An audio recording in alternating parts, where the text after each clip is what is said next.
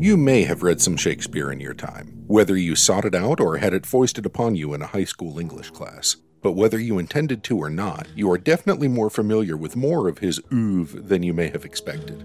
Speaking for myself, it was all intentional. Throughout high school and college, I arranged my schedule to include as many Shakespeare classes as I possibly could without joining that rarefied circle of dramatic literature nerds that wears ruffs and pantaloons on just a regular Wednesday and refer to him exclusively in hushed tones as the Bard.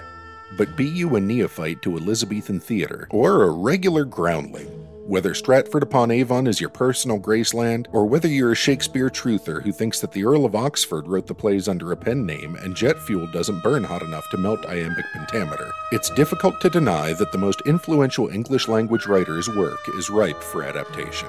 From The Lion King to West Side Story to 10 Things I Hate About You, there have been some mighty loose adaptations of Shakespeare's plays. Macbeth, in particular, has inspired some pretty wild big-screen renditions. It was Roman Polanski's first film after the Manson murders. It was also one of Orson Welles' most tragic flops. Check out Scotland, PA if you'd like to see the tragedy framed as a thinly veiled send-up of Ray Kroc's hostile takeover of McDonald's. And while Macbeth has brought some of the biggest filmmakers to the plate, very few have knocked it out of the park like Akira Kurosawa, leaving the sacred text completely behind and setting the story in the unrest of feudal Japan. Here we see all of Kurosawa's artistic obsessions come together to bring the best that Western and Eastern culture can offer into a seamless and unique retelling of a classic tale of ambition, fate, backstabbing, and front-stabbing, with a conclusion so dangerously visceral it's amazing Toshiro Mifune wasn't killed. War is hell. People make films about it, and we love to talk about them. So come along with a Marine veteran, a film critic, and a theater director, as we navigate the confounding pathways of Spider's Web Forest through the thickest fog you've ever seen in Akira Kurosawa's 1957 quintessentially Japanese take on the Scottish play, Throne of Blood.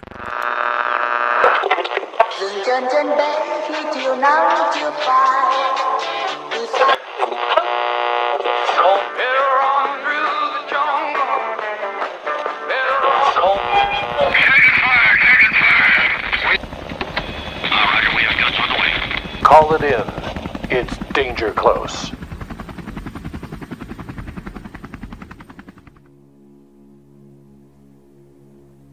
Welcome to Danger Close, a war film podcast.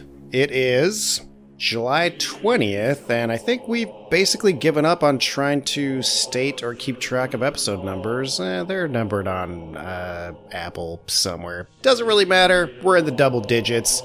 We have now made it past the 3-month mark, which is more than 50% of new podcasts can do. Our next big move will be making it past the 3-year mark, which is something 90% of new podcasts don't do. So that's been my latest motivating statistic. Ooh. My name is Dan, and I'm here with my partners, Katie and Liam. We hope you guys all had a great 4th of July. I was on vacation in Belize, and it was awesome. That's why we got ahead of times on recording stuff. Celebrating our country's birthday by leaving the country. That's very suspicious, Daniele. You know, I already spent time defending your freedoms earlier in your life while you were putzing around in college, probably. Meh. I'm really excited because I've been hearing about Akira Kurosawa's films my entire life, and all my friends who have gone to film school or have studied film in one way or another, he always comes up, and his influence on Western film and Westerns, etc., and up until... And vice versa. Up until I was... last week, years old, I had never seen one of Kurosawa's films.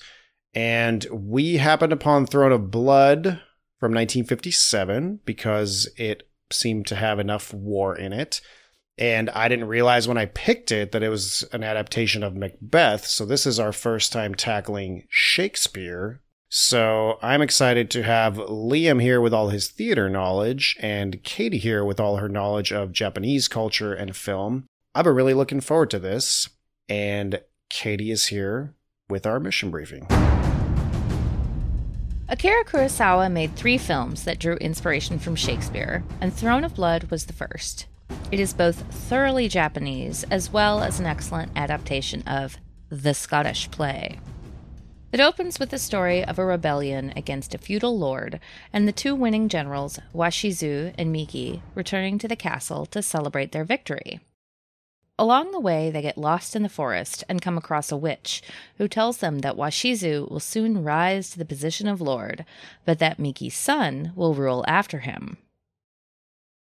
Washizu's wife becomes enamored of the possibility and goads him into murder, which of course leads to violence, betrayal, and overwhelming tragedy. Throne of Blood is a masterpiece in many different ways. It is considered a superior adaptation of Macbeth. Kurosawa's writing and directing has resonated over the years with the symbolism that is packed into this film, and especially its gorgeous cinematography that came from a very difficult shoot. But when it was released, it wasn't that well received by general audiences. In Japan, it was thought to be old-fashioned because of Kurosawa's use of no theater techniques, and the New York Times review, the only contemporary one I could find online, was not the best. It found it to be hilarious in a distasteful and thoughtless review that makes no effort to see beyond the surface. The film did, however, win multiple accolades, Best Actor and Best Art Direction at the Mainichi Film Awards in Japan, as well as being nominated for the Golden Lion at Venice. Kurosawa is, oddly enough, one of my blind spots in cinema, and I've only seen a couple of his films. What have your guys' experiences been with Kurosawa? So this is odd. I am in a similar boat to you. This is honestly the first time that I've seen Kurosawa films before, but this is the first time that I've sat down and watched one all the way through. Like, I've seen Seven Samurai in its entirety, but not all at once. If that makes any sense. My introduction to Kurosawa was actually in reference to The Magnificent Seven. Like, when I was little, I watched The Magnificent Seven all the time. And I knew that it was based on The Seven Samurai, which is really meta in a lot of ways, because Kurosawa, like the ultimate Japanese filmmaker, is oddly also, like, he had a huge influence on filmmakers today, but he was also influenced by Westerns and by Western filmmaking and Western art as much as he was, in a lot of respects, by Japanese art. Like you said, he had multiple Shakespeare adaptations. His samurai films tended to follow the beats from, like, old John Ford Westerns and things of that nature. So Magnificent Seven is kind of like an interesting, like, meta adaptation of a Western into a Western. But yeah, no, this was the first time I sat down and just watched one all the way through. Dan? Yeah, I would have actually watched this twice had I had the time, but I was too busy watching this incredible documentary from, I think, 2014 or 2015 called Mifune, The Last Samurai, which I would highly recommend to the audience. Steven Spielberg produced it, or was one of the producers. Scorsese's interviewed in one of them. And of course, we haven't gotten to him yet, but I knew he was going to come up a ton in this episode. This is about Toshiro Mifune. Also, just as a side note, and I'm sure Katie will talk about this a little bit as well, we're mostly going to refer to these people by first name, last name. In Japan, they would be in writing and in spoken word referred to as last name, first name. That's the convention. But just for clarity, and so nobody's running around trying to decide what people's first and last names are, I think both the characters and the actors will just do them in Western style because it'll be a little bit easier for most of the audience. So Toshiro Mifune made 16 films with Kurosawa, and I'll let Katie fill some of that in. But just if you want to know more about his life, his acting style, and his film, Run, Don't Walk, to go see Mifune, The Last Samurai. You can get it on Prime with one of those, like, 1 week free trial subscriptions to some channel. So you can watch it for free if you like. Again, Jackie and I watched it twice, or I watched it twice. She watched it once. I loved it. And it talks about Kurosawa a lot as well, but it's mostly about this relationship between this giant movie star actor in Japan for incredibly obvious reasons as soon as you see him on screen. And the director, because it's arguably, and I don't know anyone that can argue against this, it's like the most prolific and important director-actor relationship like in the history of cinema, some people say. So it's like Spielberg, John Williams, but with an actor. That's a great example. Yeah. And I don't know that there's another actor example that you could come up with. Spielberg describes him as he seems to be literally like sprung out of the earth. Volcanic is an adjective that's often used for him.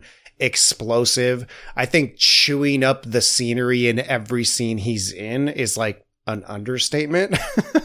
And maybe I have I don't want to say unique point of view because it sounds like you guys have also not seen that many Kurosawa films, but this being my introduction to it, it's like I just don't have a frame of reference because I haven't seen his other stuff. And I think that he runs the gamut. Again, I'm sure Katie's going to cover some of this, but it's an interesting thing to step into when you know you're watching something from someone great and you've been hearing about it your whole life, and it's something people have been talking about for the last 70, 80 years, but it's like I don't have any personal experience with it or any background to go on to it. So it was one of those moments sitting down to watch a film where I was sort of like, oh, I'm about to be a witness to greatness, and I don't exactly know what's going to happen and what I'm absorbing here. But it's like, you know, not every film you sit down to watch is like that. Now, how was that for you? Because sometimes that can set you up for disappointment. What was your, like, not to just jump right to the end, but like, what were your feelings about watching this thing that you'd heard about forever? So I feel like when I think about my perception of Japanese film and samurai films, and again, this is coming from someone who's watched basically zero of them. So this is all perception through popular culture, through commercials, through other people talking about it, not actual experiences I've had myself, was definitely like, okay, I know this director's a great director, but it's like I see the black and white. I see a bunch of Japanese guys who I'm having a hard time telling apart in similar samurai costumes. I don't understand the period or the background. I'm having a hard time telling them apart. The acting seems kind of overdone, and it's also very Japanese, so like different from my culture. So right away off the bat, I was like, is this going to be boring, or am I going to have a really hard time relating to this? I also don't have a huge background in Shakespeare other than what I read in high school and what I've been exposed to through, you know, popular film and media. So to be honest, I was sort of expecting to be disappointed. Like I was expecting to not have the experience, background, or cognitive capacity to really understand the greatness. Kind of like something you watch in film school where you're like, okay, people are telling me this is great, but I'm not personally having an experience with it. And two, just having a hard time connecting to the characters, the language, etc. And I don't think I had any of those experiences, even in this story that is related to older and potentially less relatable forms of storytelling, like the No Theater that I know we're going to talk about, and Shakespeare, right? Like this is not exactly super palatable, easy to understand stuff. Yet the plot of the original play and the screenplay of the film is like simple enough that you can keep up with it. And I feel like it really allowed me to focus on the performances and focus on the cinematography, despite the fact that I had to read subtitles throughout, obviously. Again, when I have the choice, when I know I'm doing it for a podcast, ideally I like to watch something with subtitles first and then watch it dubbed a second time, because the second time I can sort of, again, it's hard to take notes while you're reading subtitles, and the second time I can see what else I'm catching in the cinematography and take notes. I wasn't able to do that this time, plus I didn't find a dubbed version anyways. Good. Yeah, I don't think there's anything. No one's gonna dub this. They'd be ashamed. Who's gonna play Toshiro Mifune's character? Like, where are you gonna get that guy? And I'm not trying to give a dubbed foreign language film any accolades or advantage other than the fact that it's just easier to take notes because you don't have to read the screen. So, so I don't need it. But that's my long-winded way to say that I was at first pleasantly surprised that I was A, keeping up with the story in the film, and B, entertained and interested. Like, I didn't feel like there were any lulls really, and it was just, the pacing was great. And as I later read, but certainly my own personal experience, was that ending, which I definitely don't want to talk about in detail until we get to it at the end of the show, really blew me away in like just 7 Ways to Sunday. And I was like, wow, that was something incredible. And I'm just so excited that I have 16 other films to watch with this actor director, and a lot of the other ones as well as a lot of other Kurosawa films. I was surprised, excited, and really, really blown away by this. Excellent. So, Katie, how was this your first time watching this as well? This was my first time watching this. This isn't my first Kurosawa. My first Kurosawa was actually The Bad Sleep Well, which is his... his Hamlet. Yes, exactly. Arguably his Hamlet. It's like it's the least direct adaptation. One for one. Yeah. But one of the best titles I've ever heard. I heard that title a couple of times in research, and I was like, what a badass title, The Bad Sleep Well. But Ron is the other one, is his other Shakespeare, which is King Lear. What's fucked up about The Bad Sleep Well is that, like, in my brain, and this is just the way my brain works, like, when I stop and I analyze the title, I'm like, yeah, badass title. When I hear the title, my brain thinks of a well that you have to go into to get bad sleep. As though anyone wants bad sleep. Yeah, it's like, oh, that's the what well is that? That's the bad sleep well. That's where you go to get the bad sleep. Don't sleep there. You want to go to the good sleep well. Exactly. But Mifune is in that as well, and that was filmed 1960, and it's much more modern. It is a contemporary businessman, right? Exactly. It takes place around the same time. It's set in very modern Japan. This is, on the other hand, so much more. It's like watching a play. Like, I've watched. This is the most Japanese shit. It is. It really is. And like, here's what I was thinking watching it is, so my husband is very into cinema and theater. He has seen a lot of theater, and he introduced me to The Phantom of the Opera. And how he introduced me to that is we watched the 25th anniversary London stage adaptation or whatever. And so it's a camera filming a stage. And to a certain extent, this film really feels like that. And I was watching this, and there's the scene where the two of them, Washizu and Miki, come out of the forest together, and they sit down to have a rest. And it's the two of them sitting very closely together on this black dirt ground, and in the background you can see the castle, and it feels like something that you would watch on stage, of these two men sitting down, and you could see the castle in the background as if you were watching it on stage. It would be, a matte painting, but in this it's almost certainly those two men are sitting just in the perfect spot in the background so that you could see the castle that they built on Mount Fuji for this production. And every part of it is so staged and perfected. Everything is very Japanese in that it is thought out beforehand. The artistry is on display. And I was just like, yes, this is why I want to watch Kurosawa, because he's such a perfectionist and he does his absolute best to recognize nuance and allow each moment to impact the audience. And that works really well in this film, because to me it was pretty spare. Like, the scenes where they are inside, it's the room and them, and that's it. There's no furniture. Most of the time there might be a mat or two that someone is laying on, perhaps a meal, but otherwise it's really everything is focused on the performances in this, which feels very stage play like, if you will. Well, and that's also one of the from my understanding and what I've read, Japanese homes are not, at least in this period, were not known for being like very ornately furnished. Like it was kind of sparse anyway, but that was also one of the ways that he was basically taking a lot of his cues from No Theater.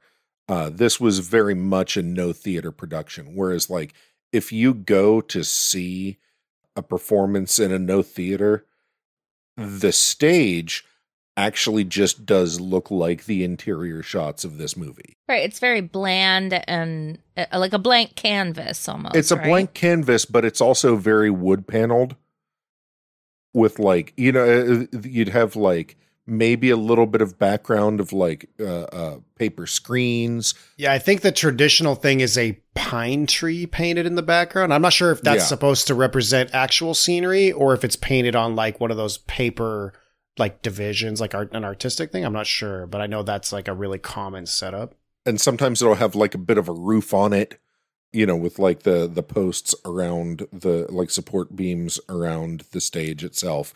So this is, I'm going to go on for a minute, so I apologize. But one of the reasons why I have trouble sitting down and watching an entire Kurosawa,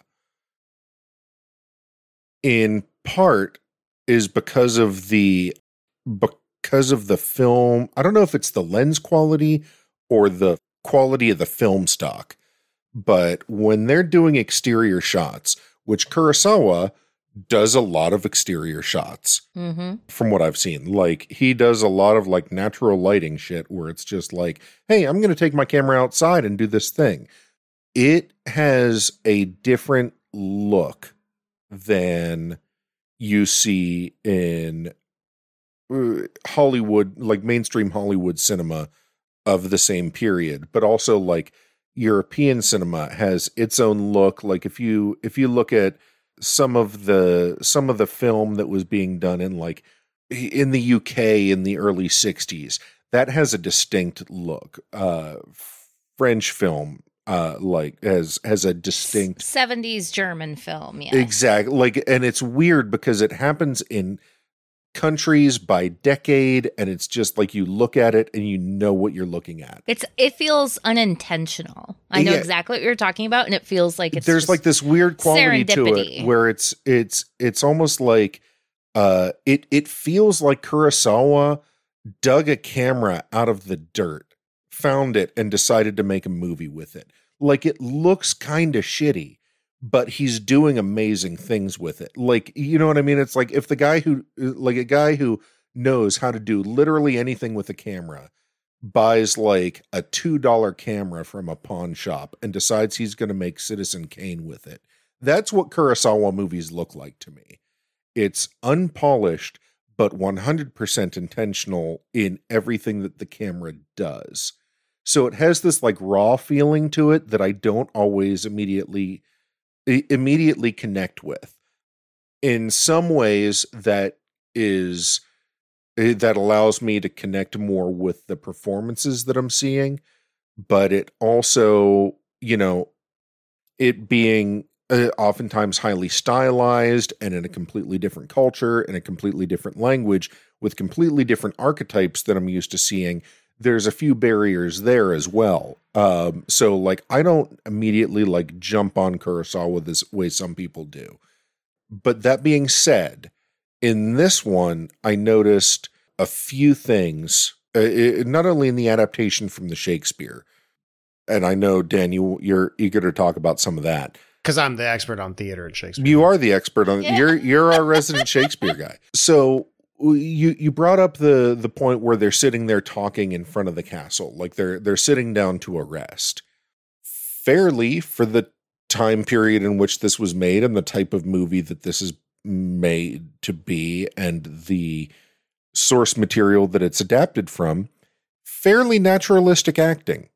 Yeah, definitely. Because they're, like, as they come upon it, Mifune's character, Washizu, is like, oh, my armor is so heavy. I just need to rest before we go in to see the Lord or whatever. And Miki is like, yeah, let's just take a second. Let's take a second to talk about what we've seen. And then they're like laughing about that bullshit that weird old man woman in the hut that's not there anymore told us. You know, like... Right. I swear everything I've read about this says that that's a woman. I thought I saw a beard on her. It's a woman. Am I the only one that saw like whiskers? Is that weird? That like, doesn't mean it's not a woman, honestly. I know, but like I had a really difficult time discerning sex or gender on this forest demon. I think it's supposed to be, to a certain extent, fluid. Because I think and we'll get into this later, I think both the witch, because it's very much defined as a witch, that we see in the cage, who gives them their future prediction, and the forest spirit that we see haunting them before they actually get there and afterwards, I think those are supposed to be the same entity. So I think it's supposed to be a genderless entity is taking on some facade of a gender to project a point. Mm-hmm. And I think in particular in that first scene with the evil spirit, which however you want to think about it, it is a woman spinning thread. Mm-hmm. And that is a very traditional female role in that society.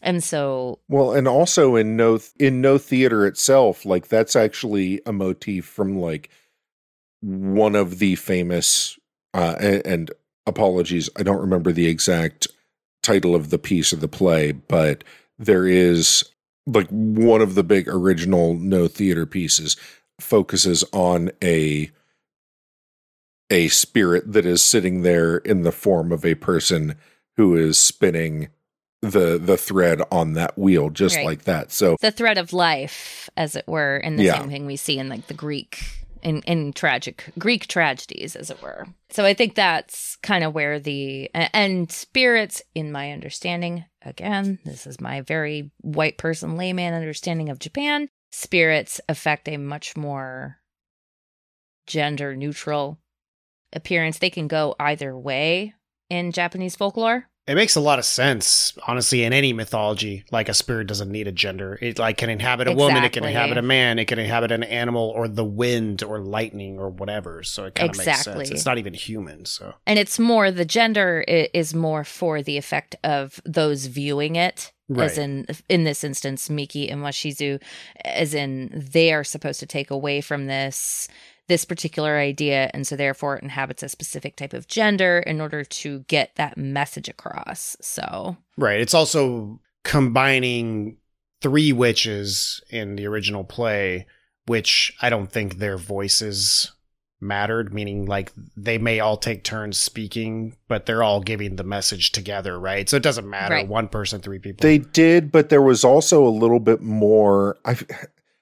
maybe comedic, but like there was a little bit more filler, I feel like, with the witches. They're like, oh, well, I brought the rat's tail from so-and-so. And it's like, oh, did you bring the Eye of Newt? And it's very like... classical witchy sort of nomenclature stuff. Within that tradition, within Scots and Celtic and English witchcraft tradition, women were the only possible option for that kind of display, and that they are all bringing their individual parts together represents the three, maiden, mother, and crone. Like there's a particular mythology that Triskelion.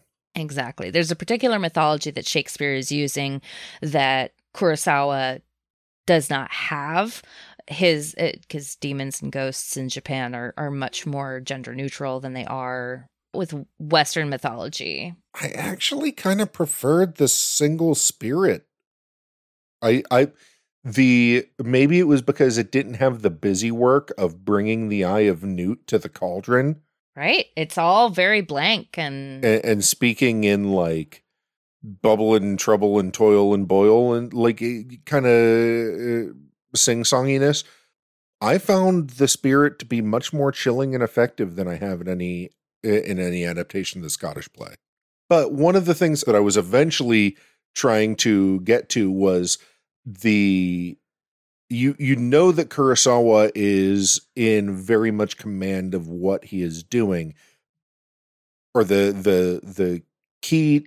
My key into this movie was the symbolism in the framing, and this movie was called Spider's Web Castle in Japanese, correct? Like we call it Throne of Blood, but so that's a direct translation. The correct translation would be the Castle of the Spider's Web, because Spider's Web Castle that's not how they would think of it. And it got its name because it's behind Spider's Web Forest, which is impossible to penetrate because it's got so many twists and turns in the trails and things like that. But when they're traveling through the forest, that's absolutely reflected in all of the tree limbs that are twisting and gnarling their way through the mise en scène of the camera movements and everything. It's just the way all the shots are composed. It reinforces that idea of being caught up in this web. Right. And there are multiple scenes of spiders' webs and spiders within those shots that are kind of hard to see because, 1960s film. But they do make an effort to really string that through in the original film that isn't necessarily caught because we think of this film as Throne of Blood, not Castle of the Spider's Web. Right. I mean, not to mention that there's like I don't want to say tropey because that makes it sound negative, but there's a scene at the beginning of their ride where they're literally like, wait, where are we? I recognize that tree. We just went around in a circle. Like, it's very obvious that and then they get lost in the fog and they're like, let's ride over here. And then they like disappear in the fog and then they like come back up to the front like they're Grover playing Near and Far. It's like, near. So, far. You know what's funny about that is that in filming this... Is that what they did? Did they just like go into the fog and then come back up? Well, little bit. That's what it looks like. I don't know if it was Kurosawa or whoever was manning the camera or someone else on the crew, but because they were doing a lot of these two riders going into the fog and then coming out of the fog, often they would have to direct them by voice to get them to come towards the camera. They had to be like, we're over here. And then they would ride in that direction because they were really in fog. And I can no longer discern the differences between the natural fog and the dry ice they used in certain scenes. For example, this is a mix, right, of interior sets built in Japan and then on location shoots. Most of the time you're seeing the dark dirt, like when they take a break in front of the castle, that's they really built that whole set on Mount Fuji. That's volcanic soil. That's why it's dark. They even took some of the soil to then build the courtyard set, which was built on a soundstage, to throw some of that dirt out front when the gate was open so that it would match. Similarly, in the forest, they filmed some of it in a real forest, and then Kurosawa would do one of these sort of cuts that he's famous for, where like the camera passes behind a big tree, and next thing you know, you're at the demon's hut, and you've got dry ice providing more mist. And you've got these spotlights that give the ghost, it's like ghosts, or I won't say ghosts because there are ghosts in this and they're different characters, but the spirit, it's like lit up appearance that came from spotlights. So yeah, there's a lot of, so the reason Kurosawa picked Fuji in the first place, which like when you think of Mount Fuji, you often think of this cut top volcano, right, that has a flat top from the crater, right, and then all the snow at the very top, and usually like a cherry tree somewhere, but it's like this really gorgeous shape that's pretty recognizable. A lot of volcanoes have a very signature shape to them, and I think Mount Fuji, both because of the shape and because of the setting, is very recognizable. Of course, we don't see any shots of the top of Mount Fuji in this, and that's because Kurosawa did not pick the location because of the mountain. he picked it because it was very barren at the bottom and there weren't any trees growing there. And because often it had fog at the bottom. And so he wanted a location where he could have natural fog flowing in and out so he could use it for his scenes. Right, because fog was such a big deal for this film. Like, so much of what we see on screen that has fog is from Mount Fuji, and he very particularly talked about this being something that is about fog and shadow, because the reality of what's going on with the people in this is so buried within their own emotional fog and their own ideas of what is right and what is wrong. And so he uses the landscape to fulfill his desires in regards to how it comes across, and with all that fog and the deep and stark shadows that make up so much of this movie. So I have a question for you guys in regards to Shakespeare. So obviously a lot of this narrative, both in the original play and in this film, is driven by this initial demon and by its prophecy twice, right? It returns later in the story and tells Macbeth more. And that drives Lord Washizu and Lady Washizu's motivation. Lady Asaji? Lady Asaji. You would call him Lord Washizu. She is Lady Asaji. She goes by her. Well, we call her first name? Yeah, in Western nomenclature, we would call her first name. Okay, Lady Asaji. So what I see in the plot is a lot of characters, or at least the ones who know about it, talking about this prophecy and then either trying to lean into it by helping it happen or fighting it. Now, my question is, I imagine that this is not the only Shakespeare where there is an oracle or a fortune teller or somebody who's predicting the future. This sounds pretty familiar. In the stories that Shakespeare wrote, can you ever fight against the predictions of an oracle or a spirit or whatever? Or is it just, this is the future and that is always what happens regardless of what the characters try and do? So a couple of things with Shakespeare.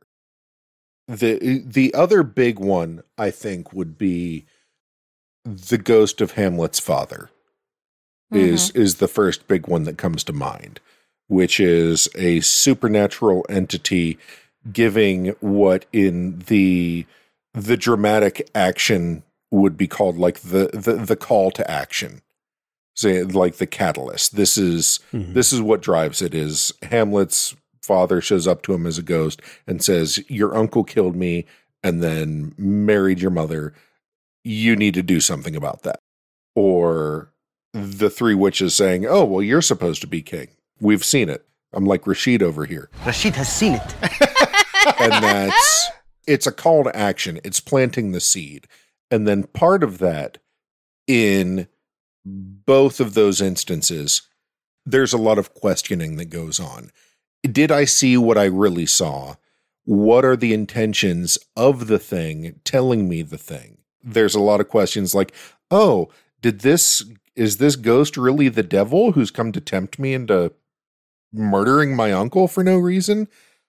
There's a lot of moral hand-wringing that goes into it with Shakespeare. Whereas in this, it seemed like there was less moralizing about like, do we know what this demon's intentions are? And it's more like, is the evil spirit right or is the evil spirit wrong? And I think that's more based in Asian culture around spirits and ghosts and future prediction. Like they see it and they're like, oh, look, an evil spirit. Like they know it's evil. They call it evil to its face. All of them except Lady Asaji. She does not ever. Well, she never saw it. But she at no point calls it evil. The two men do. But she does not. And I think that, but that also plays a part into, and here's my otaku self. For those of you who've watched a lot of Inuyasha, Inuyasha deals very particularly. Oh, Inuyasha. Inuyasha deals a lot with demons because in Japan, demons and gods and those kinds of things are very. We in the Western world would consider them very mixed and blended because of how the Shinto religion works. And they, in my understanding, they don't necessarily view what we would call demons as good or bad. There are no moral judgments. It's just that these demons they are looking out for themselves. They are, again, selfish in their viewpoints and how they act. And so therefore they always have alternate reasons. They are doing things and we might not know why they do them, but that doesn't mean that we as individuals cannot jump on board their actions to benefit ourselves. And that's very much where this feels from, is that this demon is telling them, here's what's going to come to pass. But now it's left up to the interpretation of those who hear this prophecy as to how it's going to come to pass.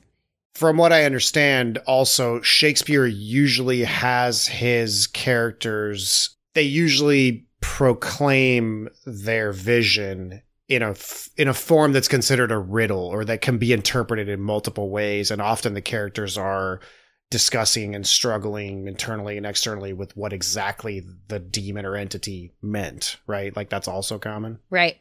Well, what I was going to say is that in Shakespeare came after the Greeks. So there are a lot of, if you look at his plays like Julius Caesar, there's a lot of prophecies and dreams and ghosts and things like that.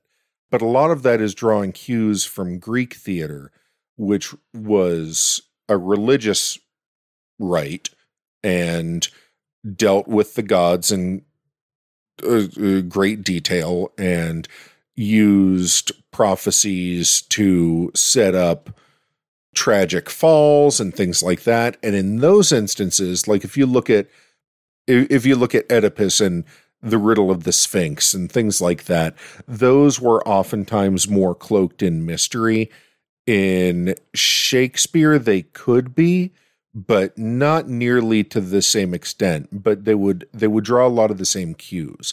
So I think more often than not, it would be an instance of guessing at the intentions of the messenger than it would be what the messenger was actually trying to say. Be like, okay, I know what you just said, but why did you say it? Why are you telling me this?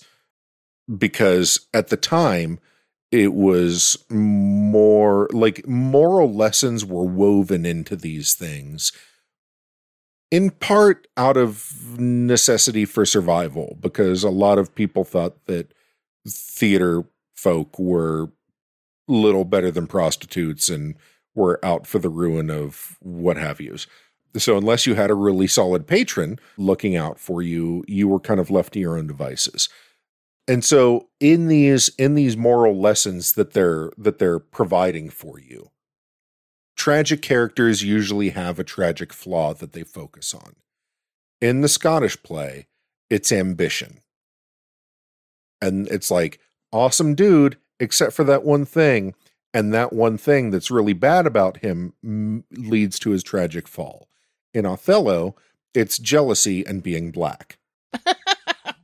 In Hamlet, it's indecision. He spends all of his time weighing whether or not he should I, shouldn't I, do I trust this ghost? Don't I trust this ghost? There were 3 or 4 different times in Hamlet that he could have just killed Claudius and everything would have been fine. So in most of the tragedies, there is one takeaway that you take away from it. The secondary takeaway from it, and this was more to appease the patrons and the nobility and the royals rather than the church. The second takeaway that you always see in these is you don't get to fucking kill the king. You just don't get to do it. In the Scottish play, there are serious repercussions for killing the king. Right. In Hamlet, not only does Hamlet kill the king and ends up dying himself, but on top of that, Fortinbras comes in at the end. A foreign power comes in and takes over. Right. So it's like, if you kill the king, fucking everything, like, it's not just you're going to pay, the whole country pays. Like, and there's always that thing at the end. It's kind of like at the end of Isaac Newton's Principia Mathematica, when he does all this science shit, and then at the end he's like, oh, and of course it's because God said so. So like the church didn't kill him. It's like that, but with the royals. So it's like, and yes, we told this big long story about killing the king, but it was very bad and very wrong of him to do so, and that's how you know, because he's dead now, and now some other foreign power is in charge. Like, it always goes like that. So it's not necessarily about whether or not you can escape. If the point of the tragedy was to escape the fate, then it wouldn't be a tragedy anymore. But the fate can either be from a prophecy, from a ghost, from a demon, or just from a villain like Iago in Othello, who is like, oh, by the way, I know you're really jealous. I found this handkerchief. Like, you know what I mean? It's not necessarily because it's a prophecy. It's just because there's one thing wrong with you, and that thing is going to lead to your end. Right. And then this, it's ambition. Yes. And this is ambition and greed. Kurosawa talked a lot about the cyclical nature of man in this film, and I think that's very much on display. And I think he really tries to sell that in the scene with where they first meet the witch, and she is rolling the giant wheel to spin the thread. It is a perfect circle, like a spider. Exactly, that too. And it's this idea that, because she says, these are not ideas I'm coming up with, these are your dreams. I am reflecting your dreams back at you. And there's always the question for me, as I was watching this anyway, as of like, well, is this demon or this witch telling the future as how she wants it to be and influencing these men? Or is this is what will happen, and she is merely saying it? And there's also the point that the witch and the evil demon or whoever never talks about bloodshed in this. She merely states, this is what's going to happen. And then the bloodshed that comes from it is entirely caused by the men involved in it. It's the monkey's paw kind of thing. Exactly. Where it's like you make a wish, but you don't take into account all of the things that happen for that thing to come true. And the question with this movie is, there are so many points in it where you watch it and it's like, you didn't need to kill anybody. You didn't need to kill anybody for this to happen. Like, down to the point where he could have killed the Lord and taken over, and then had Miki's son be his heir. And if he had done that, he would have avoided all this bloodshed. And then it kind of keeps going back and back where steps. It's like, well, did you really need to take any of these gory actions at all? It's actually something that they bring up that I was like, wait a second, your argument is bullshit, lady. When Lady Asagi is like, look at all of these things that you didn't, like, everything the spirit in the forest said came true, and you didn't have to lift a finger. So, I mean, like, this is just the way it's got to go. And I'm like, well, if that's the case, then, like, why not just wait for the Lord to die? Exactly. Like, if I didn't have to lift a finger so far, I'm going to continue to not lift a finger. Like, all of a sudden, I'm a tool of the fates when before the fates were just working out for me. Like, so what's going on with that?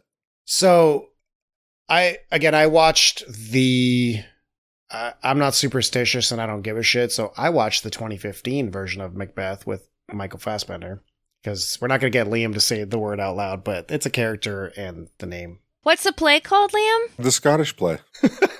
The tragedy of the Scottish play. Huh. And it's about the Scottish king. Right. I thought there was a name. Dan and I'll have to think of it, huh? First and foremost, we're not in a theater, so I can say Macbeth all day long. You don't say Macbeth. Thank you. You don't say Macbeth in the theater. Got it. If you do, you have to go outside of the theater, turn around 3 times, spit, and then curse. And Okay. the idea isn't that like you're going to die. It's more like the play is not going to be successful. Yeah, that's my understanding. Not even that.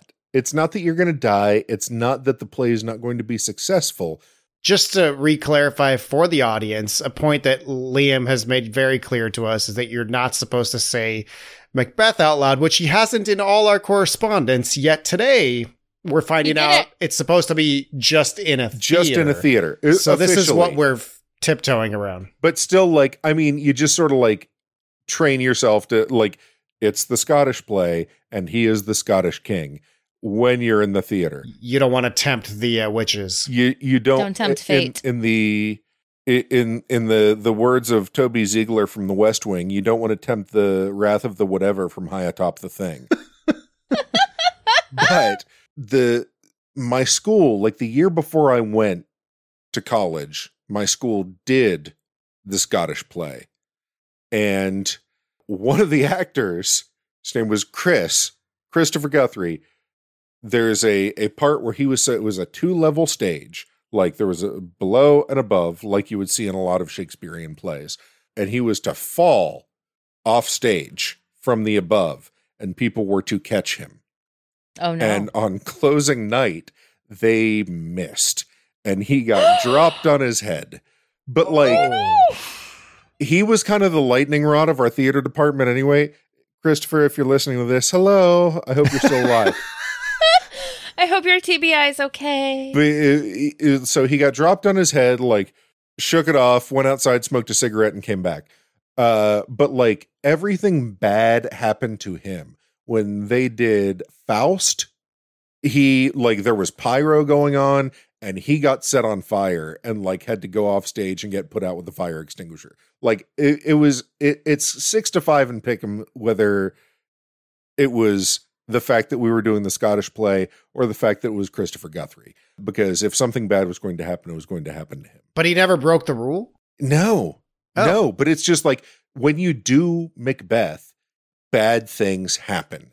If you say Macbeth while you're doing Macbeth, and it's not because of you're saying the name in the play, bad juju. And it's like, it's been around so long that I'm not really actually superstitious either, but like, you just kind of train yourself to call it the Scottish play out of deference to people who are more superstitious. Got it. So I'm going to go back to 18 minutes ago when I was going to make this one point that now I had to struggle to remember. But, and again, we're stepping into the play a little bit more than the film right now, but we'll get back to the film in a second. So going back to the Michael Fassbender film, one thing that I noticed in their particular visualization or depiction of when the character of Macbeth gets promoted to the Thane of something. Cawdor. Basically, when the first witch's prediction comes true, he is handed this like sash, essentially, that is the representation of that title by the other character that came from the castle or whatever, who then explains, because he's like, but he's still alive. Why would I take his role? And he's like, oh no, he's a traitor and we had him killed. So now here you go. And the actor plays this off very well, I'll add. He looks at it and the other character just like leaves it on the ground and backs away and gets on his horse and leaves. And I remember watching that scene going, oh, this is really cool. They are showing what's going on in his head, which is, yay, I'm getting promoted. Also, the king executed the last guy who had this role. So now, yay, I get to wear this sash. Yay. When am I going to be executed? All that to say that in some ways, it's the king that started the bloodshed. And in terms of the character question, like, do I actually need to start killing people here in, what do you call it? A defensive first strike, I guess. Hey, you're the Marine, man. You'd know what it's called better than we would. I think probably in the original play, certainly in that depiction in the film. And I don't remember if in The Throne of Blood, the previous holder of the title is simply demoted or whether he's killed. Okay, wait a sec. Which guy are you guys talking about? So Washizu receives this title at the beginning from this other guy who no longer has it, Correct. right? Which is the first verification that Inui. Yeah. Was it Inui? He's the rebel.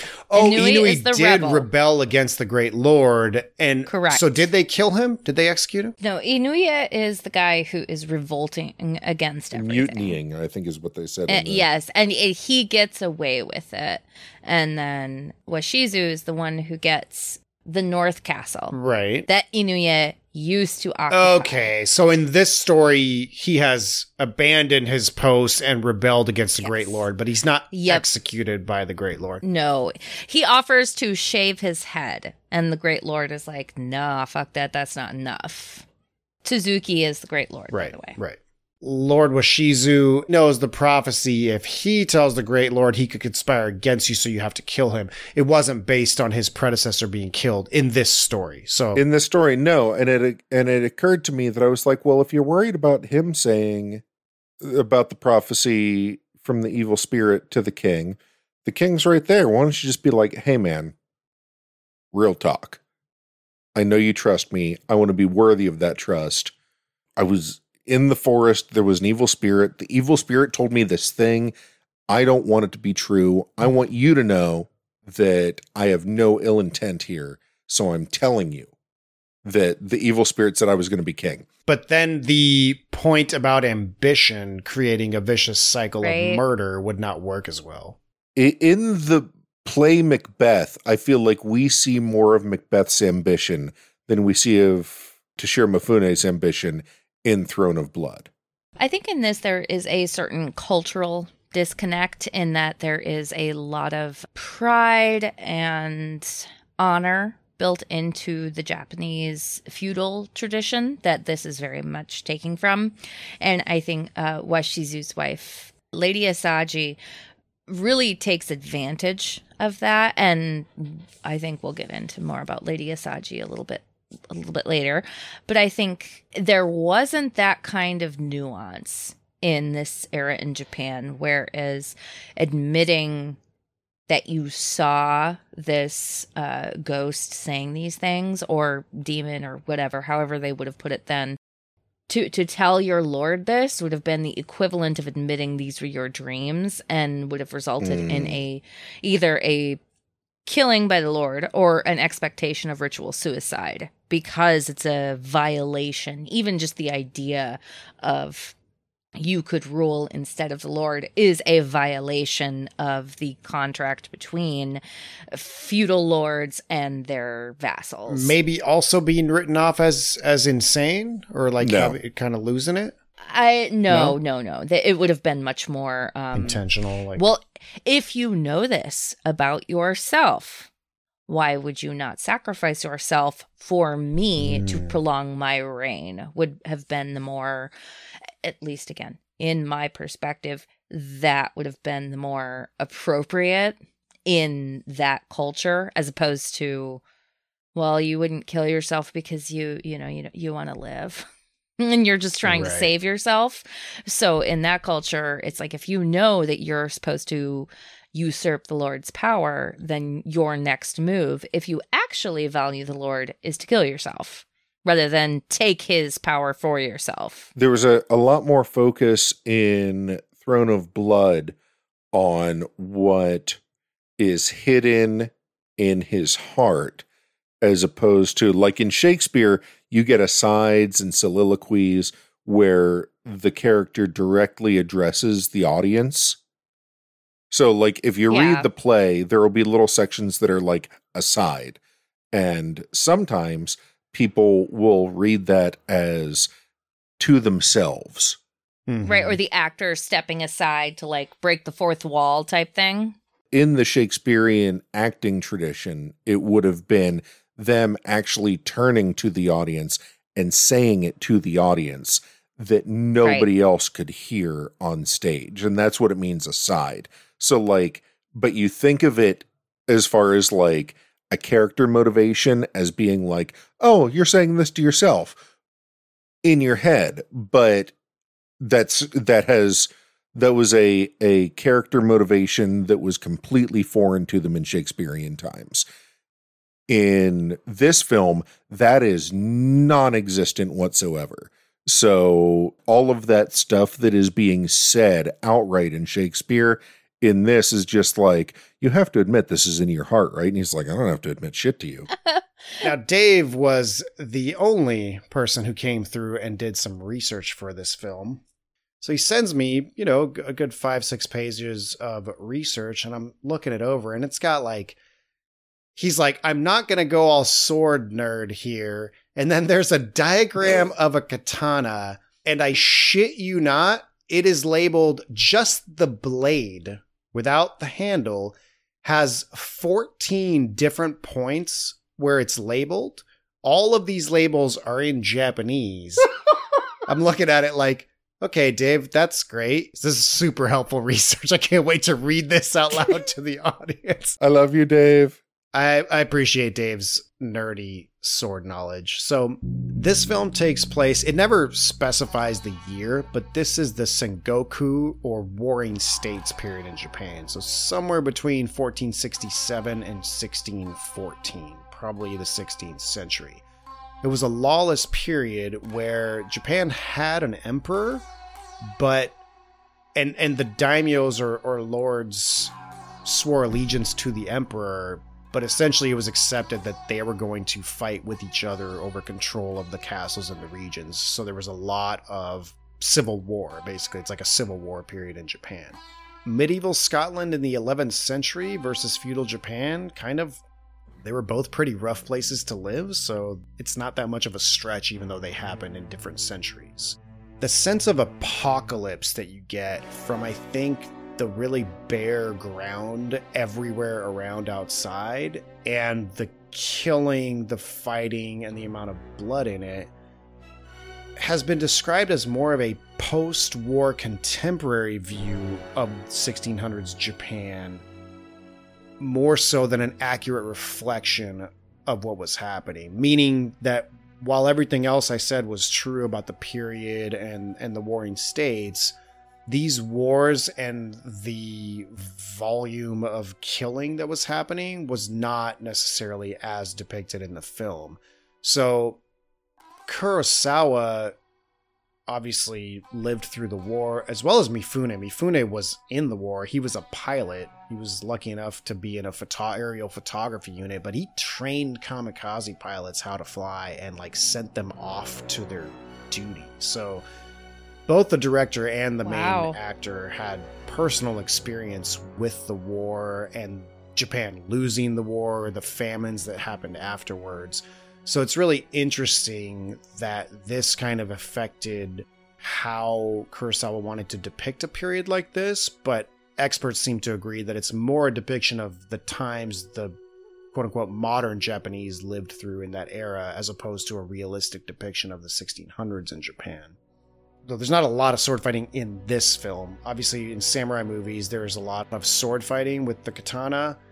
The samurai, especially for a 750-year period, were more known for their skilled horse archery, and that's a lot more how they fought. That's why if you ever see the asymmetrical armor, where only the left side of the arms is armored and the right side is more bare, that's because they were shooting arrows with that hand. And so to have more flexible movement, they didn't have armor on the shooting, I believe on the shooting side of their body. I had a question that Dave didn't exactly answer in the research, so I'm curious if someone else who knows about other time periods or other armor can answer this question. I remember learning recently that the common depiction of the Viking helmet is bullshit. Yeah, not so much in modern shows like Vikings, I think, is probably pretty accurate. That show seems to do really well, and so I believe the armor and weapons in that are generally accurate. But the old school depiction of the Viking with the horned helmet comes from theater. That was first created in a costume in theater. And after that, people kind of ran with it and depicted Vikings with these horns. But the reason why that's not accurate and not realistic is because in close combat, especially before firearms, like you wouldn't want to have horns on your helmet because especially if that helmet has a chin strap and is secured to your head, that means that someone can grab the horn and now control your head, which controls your whole body and would be a much easier way to kill you. So you would want a helmet to be, smooth and not have things to hold onto like a handle. With these samurai helmets, though, it's different. They have symbols, which I imagine symbolize their clans and affiliations, etc. But one of them even depicted in the film, and I've seen accurate historical drawings or photographs of them. Some of them have horns. And I was just curious if anyone can answer why the samurai were able to get away with having horns on their helmets. Is that because of the style of fighting that they commonly engaged in, which often was like one-on-one sword fighting? They had a lot of rules they abided by. It's quite possible that like doing something like that would be considered a trick or unsportsmanlike, and so they wouldn't have done that. But I'm just curious what the difference is between like the Viking helmet and the Japanese helmet, and why horns were in one but not the other. And lastly, with all the no stuff that we talked about, one thing that was brought up was the quote unquote assertive fluting that's in it. And I was like, that's one way to call it. I felt like some of the higher notes on the flute reminded me of like when you're in 5th grade and you have the like plastic recorder. The recorder. Did they have that in Italy? Yeah, oh, totally. We had those in like 4th grade or whatever. And little kids are just like blowing the shit out of them as hard as they can. And it's making this like piercing sound. I'm pretty sure I heard some of those sounds in this soundtrack. Here's your resident otaku to educate you. Please. Okay, so music in Japan in general, and especially when we come to artistic performances like plays, theaters, movies, all that kind of stuff, they are meant to make you uncomfortable. Check. Those sounds are meant to make you feel awkward and upset and like done and done. Like you want to slap a 10-year-old. and that's your particular perspective on it. The fact that you have a particular trigger for slapping a 10-year-old and it's not just like your constant state of being tells me that you don't have enough 10-year-olds in your life. So that's what it comes from. It is, if you feel irritated and upset by it, that's supposed to be the result. Okay. Those sounds are supposed to be upsetting and painful almost, because that is the emotion they are supposed to elicit in the viewer. So that's why it's on purpose. It's not just because it's not just because the player doesn't know what they're fucking doing. It's on purpose. As a side note, the composer of this film, his name is Masaru Sato, that he had a week to compose this score, which Jesus is like, well, when Christ. you only have a week, just hit all those high notes on the flute, man. I mean, I've heard of like, often the thing you hear about films is that, the composer's the last person to get the rough edit. And then it's like, okay, you got 6 weeks to write the score. And that's like super tight. And that happens all the time. I've never heard of 1 week. Like that is rough. So here's where I want to get into Lady Asagi with you guys. So I think that Lady Asagi is a character that you can read very, very straight. And by that, I mean, you can judge her actions and words exactly as they appear in the film. Or you can view her as someone who has been possessed and is influencing Washizu and the situation on behalf of the evil spirit. And I read a very interesting thesis by Lori Kircher, who talks about the misunderstood Lady Asagi, where she gives a lot of background for No Theater to cement the idea that Kurosawa meant Lady Asagi to be presented as someone who is possessed rather than a Lady Macbeth character who traditionally is viewed as a manipulative, maniacal, scheming woman trying to gain power for both herself and her husband. And there is a precedent for both options, I think, within Japanese story and cinema, to have the wife who is, we need to gain power, we need to solidify our control over the situation, and someone who is controlled by a spirit who is manipulating them to assert their will on the situation and bring about the downfall of the people that they have met or are enslaving or enchanting at the time. Like, we get the sense that Washizu is being enchanted. And from a complete layman's perspective and someone who hasn't been exposed to most of this stuff, that was my initial impression, just based on her body language and the way she performed the lines. I mean, for one, the whole makeup looking like a mask aspect makes her look very ghostly in the first place. So, like, she's not that human looking to begin with, but put a couple spotlights on her and she's an apparition too.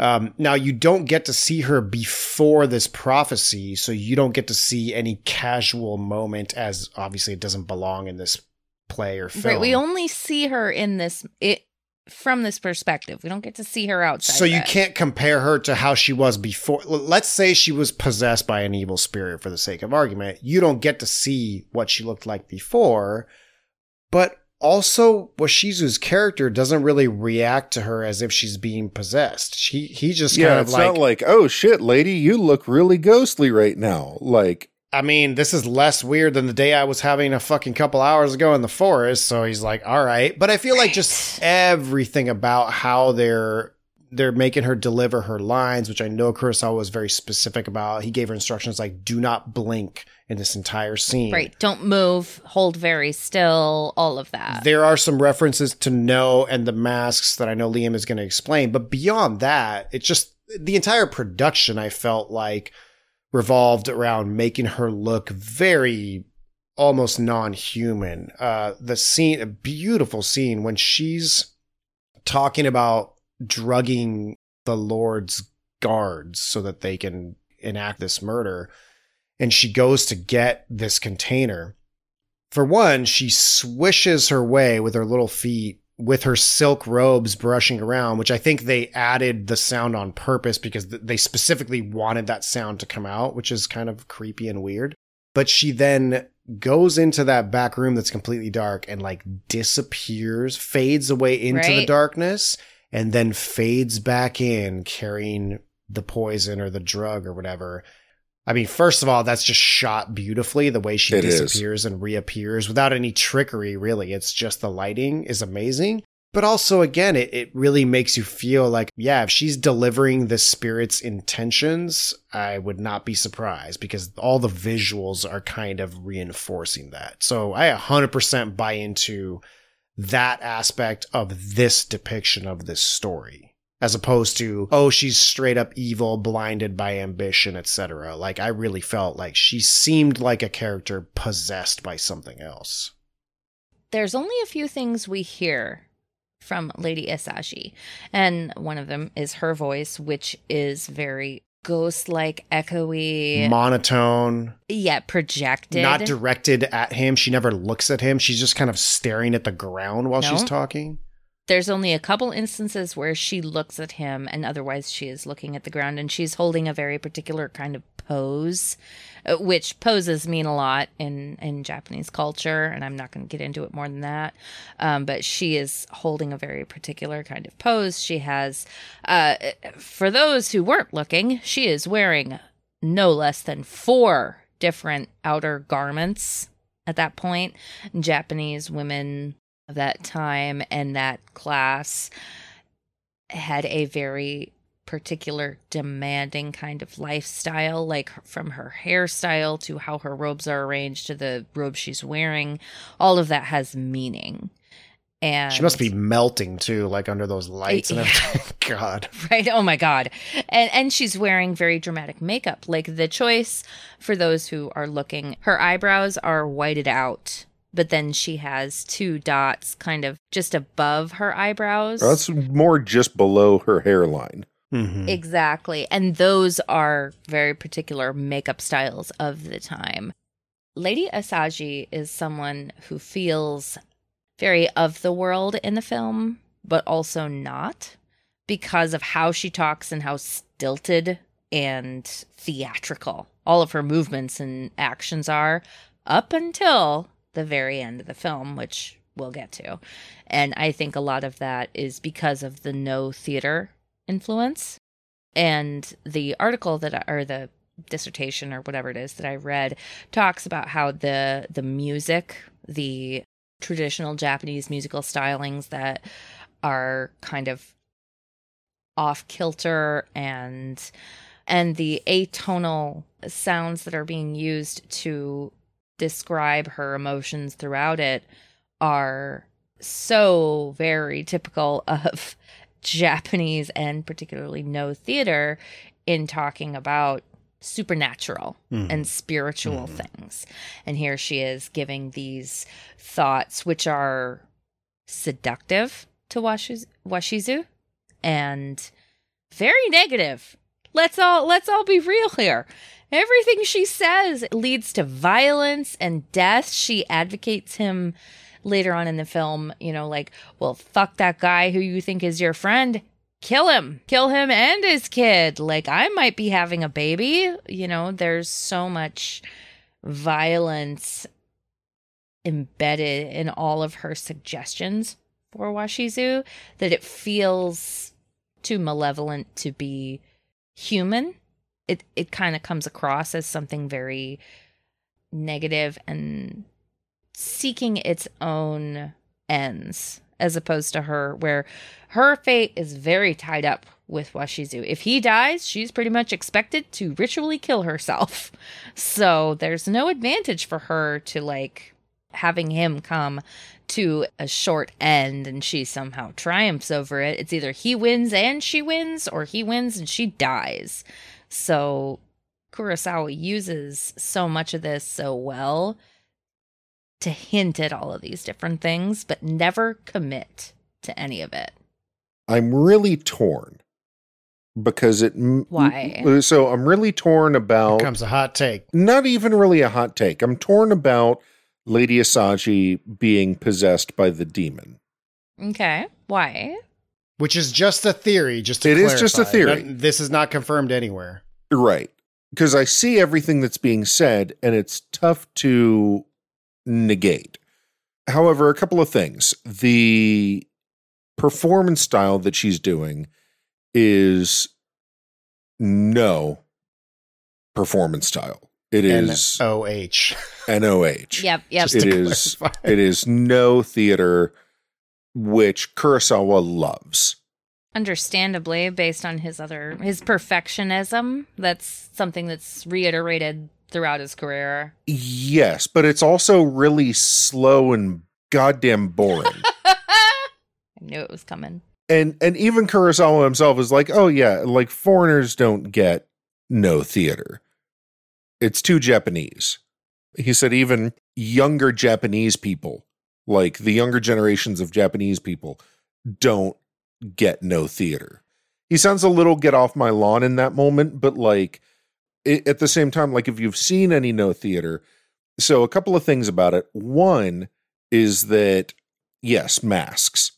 Masks are big in no theater, whereas kabuki, which is the other traditional Japanese theater, and again, this is painting with a really broad brush, but it falls into one of three categories normally. No, kabuki, and bunraku. Bunraku is the puppet theater, which is fucking amazing and is easily my favorite. Yes, where it takes like 6 people to run one puppet. Yeah, That 3 sounds cool. people typically. One to run the head, That's one right. to run the arms, then one to run the legs. And It's like a marionette Mhm. show. it's a Yeah, life-size marionette. On steroids. It's like the people who are working the puppet are dressed in black, moving this puppet along. Whoa. And It's so cool. you have to train 10 years before you're allowed to work the legs. Right. Then you train another 10 years, and then you're allowed to work the arms. And then you train another 10 years, and then you're allowed to work the head. Classic Japanese training. Like, you have to make this omelet for the next 10 years. When you see somebody operating the head, That motherfucker's been doing this for 30 years. If he's new at running the head, Right. he's been doing it for 30 years. Wow. And those puppets look more alive than I do on any like Wednesday. So kabuki is what most people think of if they were like, hey, you, guy on the street, picture traditional Japanese theater. Like, that guy's going to think of kabuki. It's a lot of makeup. It's basically, and this is where I run into like a little bit of problem with, not a huge problem, but a little problem as far as like it feels a little uneven. Toshiro Mifune's face is a goddamn kabuki makeup job. In everything he does, he looks like a kabuki makeup job. It looks like kabuki is modeled off of Toshiro Mifune's face. It's very animated and dramatic. Huge, just like the expressions on it are always like 10 times bigger than his body. You know what I said when I was watching it? I looked at my husband and I said, Toshiro Mifune kind of looks like a really aggressive frog right now because his mouth is so like, and he's giving just these looks that are so intense that I can't think of literally, I don't know, maybe Willem Dafoe could pull it off, but there's no boundaries with him. Yeah, intense is like an understatement with him. Right, like his emotions are just so present on his face. It's like there's emotions in his heart and then there they are. There's no filter. It's like Daniel Day-Lewis at the end of The Crucible, but in everything. Yeah, he does. exactly. It's like watching a kabuki performance next to a no performance, which is weird to me. It's just all of it at once. Yeah, so that's what was a little bit weird, but like her performance is no.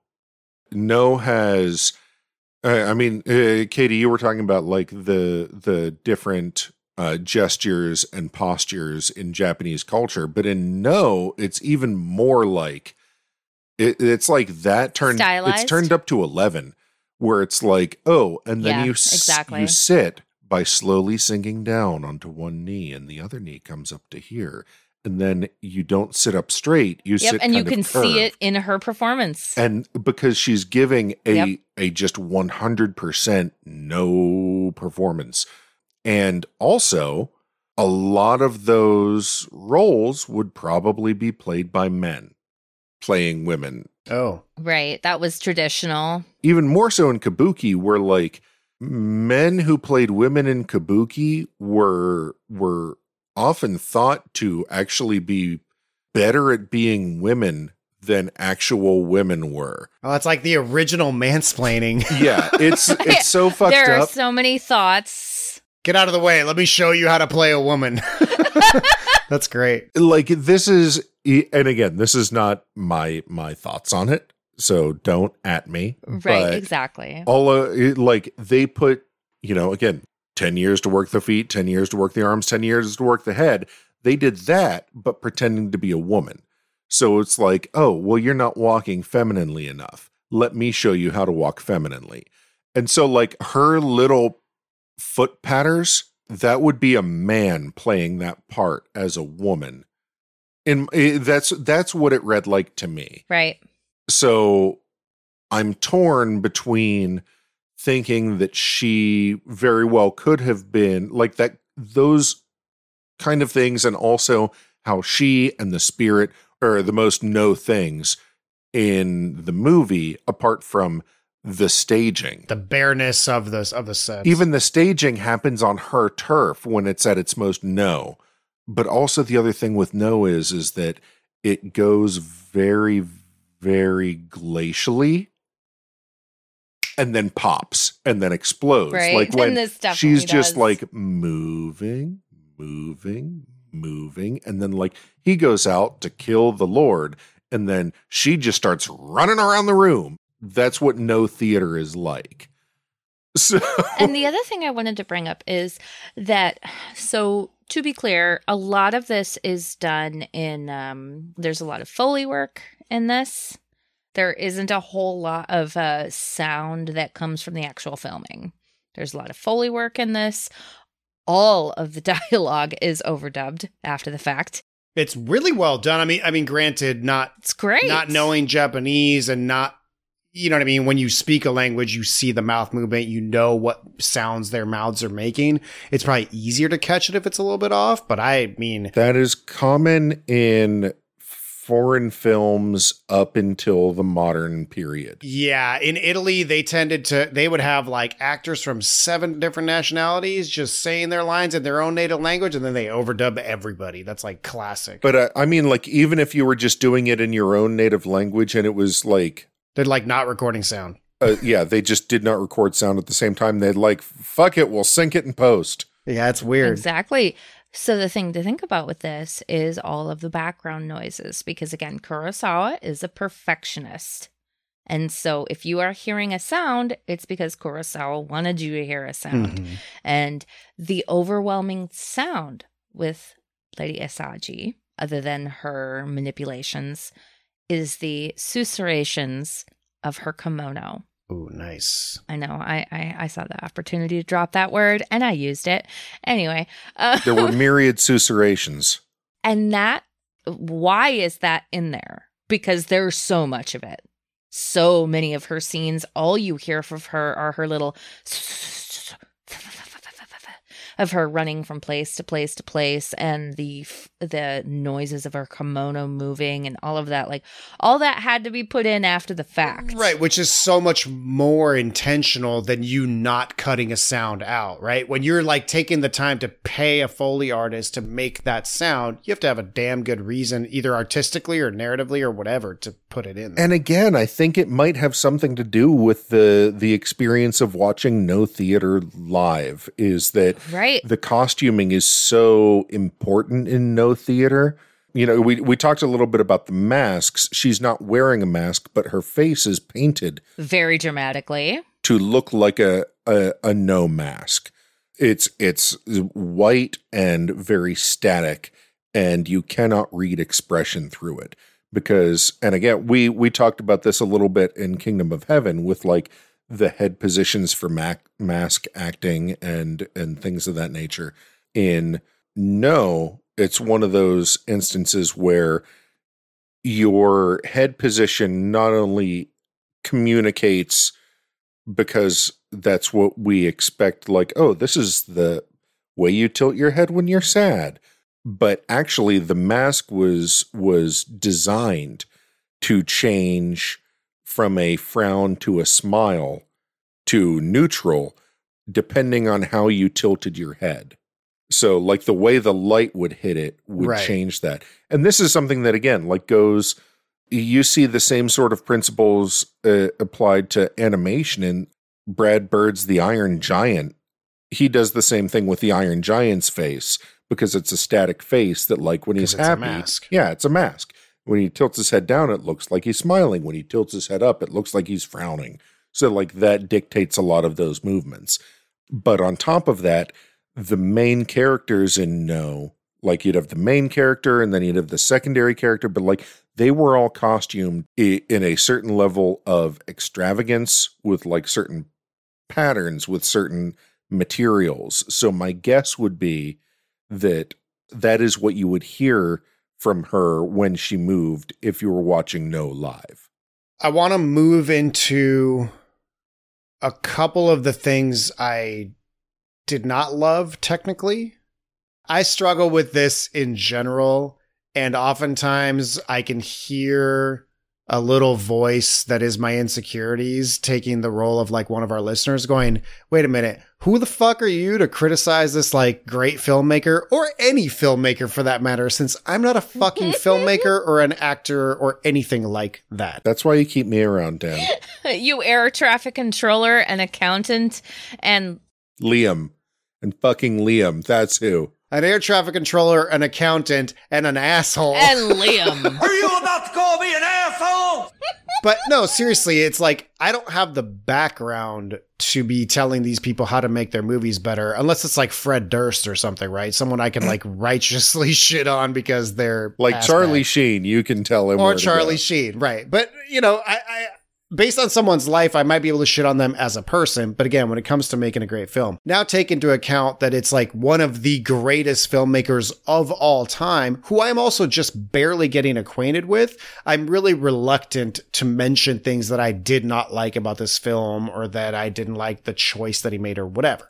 That being said, I think there are a couple of things here that are probably just a product of the time. I often think about film in the perspective of, again, the medium that it is. And a film from the 1950s the art itself has only been around for so long. Now, granted, a lot of this film mirrors theater, but what I'm going to talk about is some of the camera work and some of the editing decisions. So those are still not fledgling, but have only been around since the late 1800s, right? It's not like a play that's been around for thousands of years. For example, right at the beginning, first of all, I loved the appearance of the castle out of the mist. That whole sequence with the fog, I was just like, oh, I'm in. Like, the cinematography of this film has me locked in, and I can't wait to see what else they do. But there were little decisions, like one was a shot that's panning from the top right coming down a hill into the mist, panning onto, I think, that monument that's like, I guess, a commemoration of where the castle used to be in this fictional world. And the camera moved so fast. It comes down the hill in like 2 seconds and it's done. And it just didn't match the speed of the mist. I just thought it was a strange choice to move the camera so fast. I was like, oh man, I would have slowed that down like to half the speed. But whatever, that's a stylistic choice. The one that really got me was the wipe transitions in the film, where and it's called, I had to look it up because I was like, I don't even know what to call this, but it's when a transition or a fade, instead of fading the screen out and fading it back in, or there's the straight cut, I guess it's called, but like the famous one from Lawrence of Arabia where T. Lawrence puts out the match and then the sun is coming up in the desert. Mm-hmm. And it's like the most famous edit probably ever. That's a great I imagine. Cut. Yeah. It's amazing, right? But it's simple. It's just the timing of it. But that is a, right, is that a straight cut? What do you call that? That's a cut. It's cut too. Does he hit the match and the sun comes up on the match? Yeah, he blows out the match. Yeah, he puts out the match and then the next shot, the sun replaces the match head. And it's a straight cut. Yeah, the point is there's no transition. There's no fade. There's no anything. And the music matches the cut. A drum or something comes in. It's like, bum, and it totally makes sense. So anyways, this film several times shows a wipe. I think it's usually from right to left, where the screen, literally it's as if you took a line and wiped the screen, and then the new shot is underneath the wipe. Yes. And I was like, wow, that is just super. They do a lot of that in Star Wars because Star Wars is inspired by Akira Kurosawa. Right. And I felt it looked a little cheesy and dated. It is dated. And, again, we've criticized Hitchcock. You can look at things, or not on this show, but, we've talked about. No, I've shit on Hitchcock a lot. Oh, a wipe is a wipe, and maybe it's good and maybe it's not. That's kind of the thing. Right. So there's a stylistic choice there. However, when I looked into it more, I realized something about it that I did not realize before. And I don't know if this applies to other films. I don't think it's inherent to this transition itself, but in Throne of Blood, a straight cut or fade, if there are any, is a change of scene during a simultaneous time period. So it's just trying to show you, and then over here, this is going on in this other battle or whatever. Whereas the horizontal wipe is designed to indicate the passage of time. So they're trying to tell you this next scene, some time has passed. Mm-hmm. And I was like, okay, I don't like the artistic choice, but I get that there's a technical point to be made here, and that's how he chose to make it. That's pretty much the only negative things I have to say about this film, because again, I love the rest of it, and we'll talk about the ending in a little bit. But I was curious, Liam, you've talked a little bit about the theater and sort of things that maybe didn't work exactly for you, but is there anything else you guys want to bring up now that's like criticizing it or that you didn't like about the film? Liam, do you have anything? I don't love no theater. I think no theater is boring as fuck, and I really don't like it. And I'm surprised how much this movie worked for me, considering that it's paying homage to an art form that I really don't personally enjoy. Yeah, that's kind of like a backhanded compliment, I guess. It's like, good job making me enjoy that thing that I hate. It's not my style, but this was well done. I mean, as a film critic, it feels really hard to in any way think I could criticize Kurosawa because he is such a perfectionist and so well known and all of this. I think for me, this film really works on a lot of ends, and therefore I have a hard time saying like that doesn't work, that doesn't work, that doesn't work, because I kind of feel out of my element. I kind of feel like, well, if I don't get it, then it's because of me, not because of the filmmaker. Because there are a lot of movies where I can say, like, if I didn't get this shit, it's because you failed. And maybe that's egotistical, probably. With this film, there's so much going on, and I'm willing to give it so much more of the benefit of the doubt than I would a more current era or a filmmaker who I felt more confident in what they were going with. And I think for me, I kind of sat back watching this and was like, all right, I've seen a Kurosawa film before. I know that he's amazing. I'm just going to watch it and let it flow over me. And I appreciated it for everything it gave me instead of kind of picking it apart like I usually do as a quote unquote good film critic. So I didn't have a lot of things about this that I thought were unclear. I more took them as like, I didn't get this. I'm an idiot.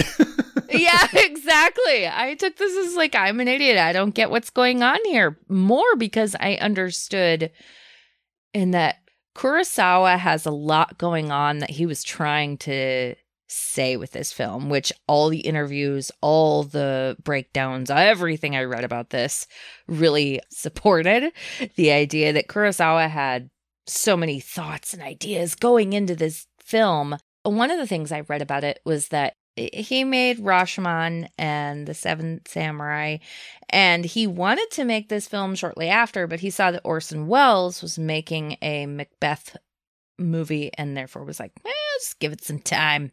Give it some time before I make my own version. And so therefore, like, he obviously had so much time to think about how he wanted to present this and how he wanted to mix it up with making a Japanese version of this very Shakespearean / Western story. And so for me, it works. And I'm able to kind of go like, well, again, if I didn't get it, it's because I'm too stupid to understand. Or because I've watched a lot of Japanese cinema and a lot of Japanese anime and all that, go like, there are references I don't understand, because I've watched a lot of anime where I've been like, this is a reference I don't get. There's something going on here that if you're in Japan and you're watching this, you're laughing your ass off because you understand that this is referencing this other thing that I don't see that reference, so therefore I don't get it. And that's to a certain extent what it felt like with this, is that, you know, I kind of got the Macbeth things, and I kind of got some of this, but a lot of it I didn't get because of my own ignorance. And yet, it still worked so fucking well for me.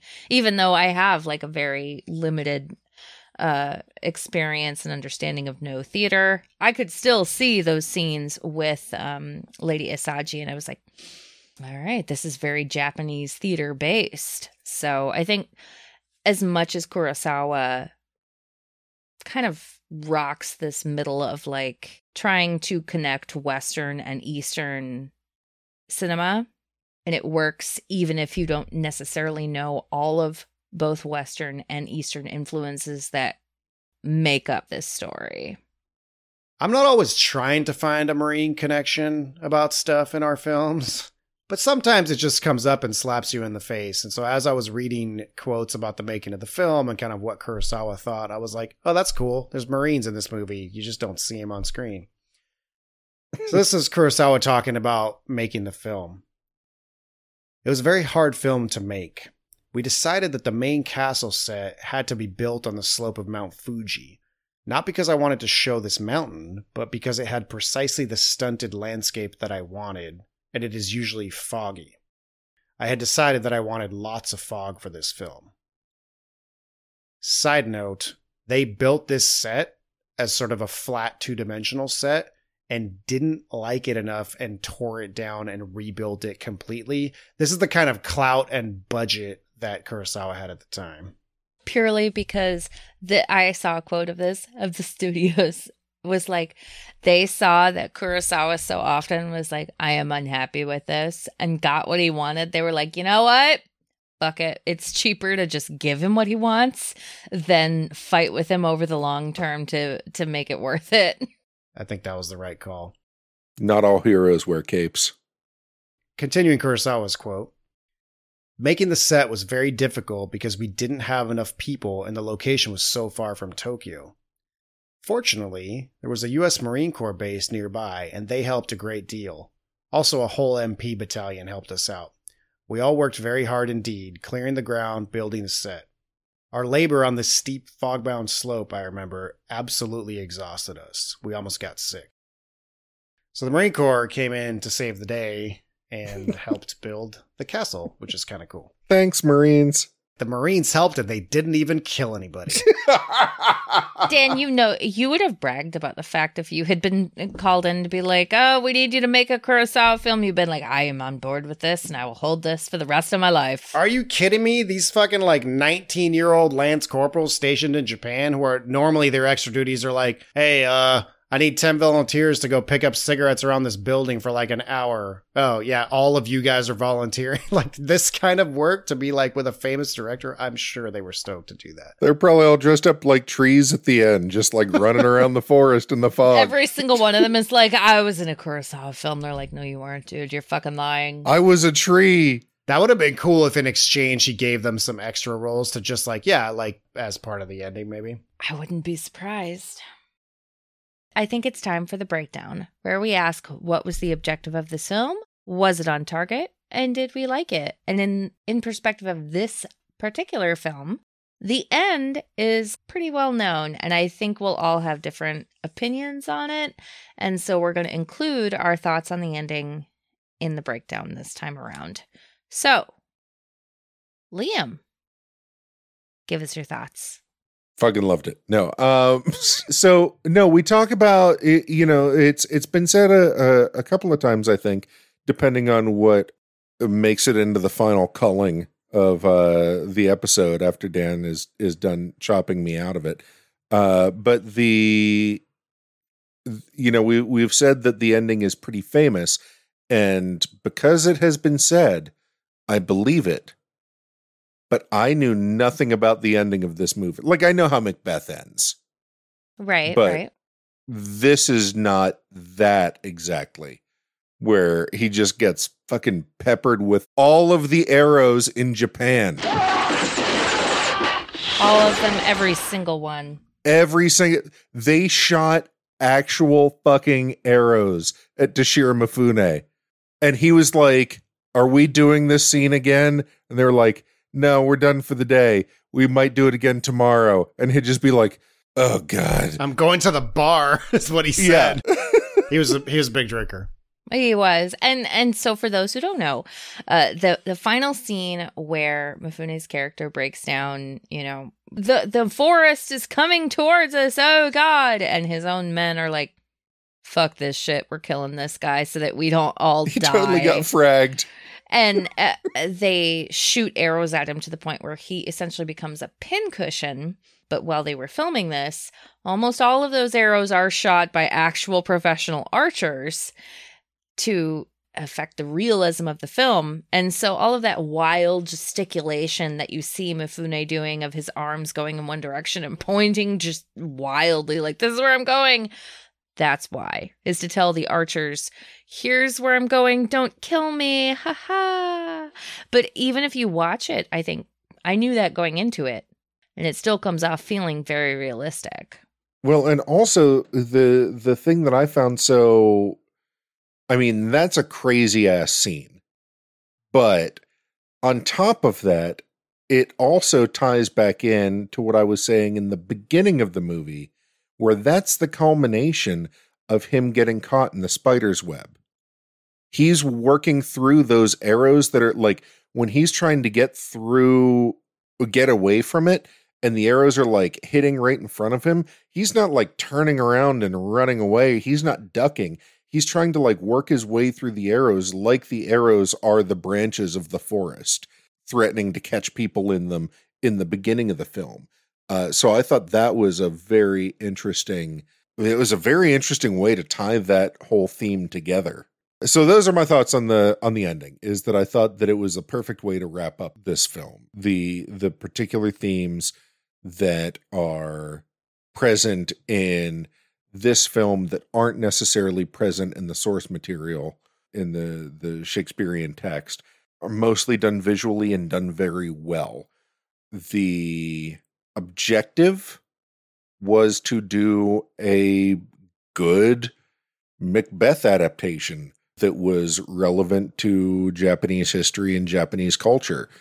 Kurosawa was a very interesting figure in Japanese cinema because of his blending of Japanese and Western influences together, which is possibly why he seems so accessible.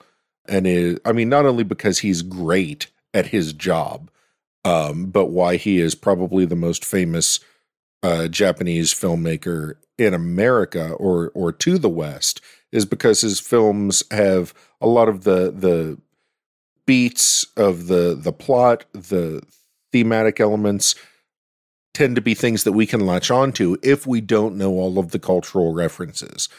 But he still is making a movie for Japanese audiences. So in that, I feel like that's his objective there, and he absolutely nailed it. And I liked the film. I don't know that I loved it. There were parts of the film that I absolutely loved. But again, like, I still have that little weird Kurosawa thing where I'm like, this looks like he stole a 12-year-old's camera for some of this and is making a really good movie with it, but he's still using like the look of Japanese cinema from this period kind of grates on my eyes a little bit. But once I was able to get past that, it's a very, very good film. A little boring in parts because it's inspired by no theater, but the parts that grab you do not let go. And that's my breakdown. Dan? Yeah, so the ending, which we decided to leave in this space just because we wanted to make sure we talked about it. I mean, as soon as I saw it, I was like, I can't wait to read more about this, and I can't wait to watch this film again, but this scene is what I really want to watch again. Quick question for either of you guys, but especially for Liam. Do they describe how the forest part of the prophecy comes true in the play? Or is this just left up to people's visual artistic style in terms of how to show that? Because so far, I've seen the 2015 film. They did it in a different way than this one. This film has its own original way of doing it, and I absolutely loved the shots of Washizu looking out the slats, and then it's not exactly a point of view shot. They're just showing you what he would see, but I don't think it's necessarily from his eye view. But the way they're moving the trees with the mist and the way it's happening, it's almost like they're showing you 80% of what's happening because you don't see the soldiers below it in those shots.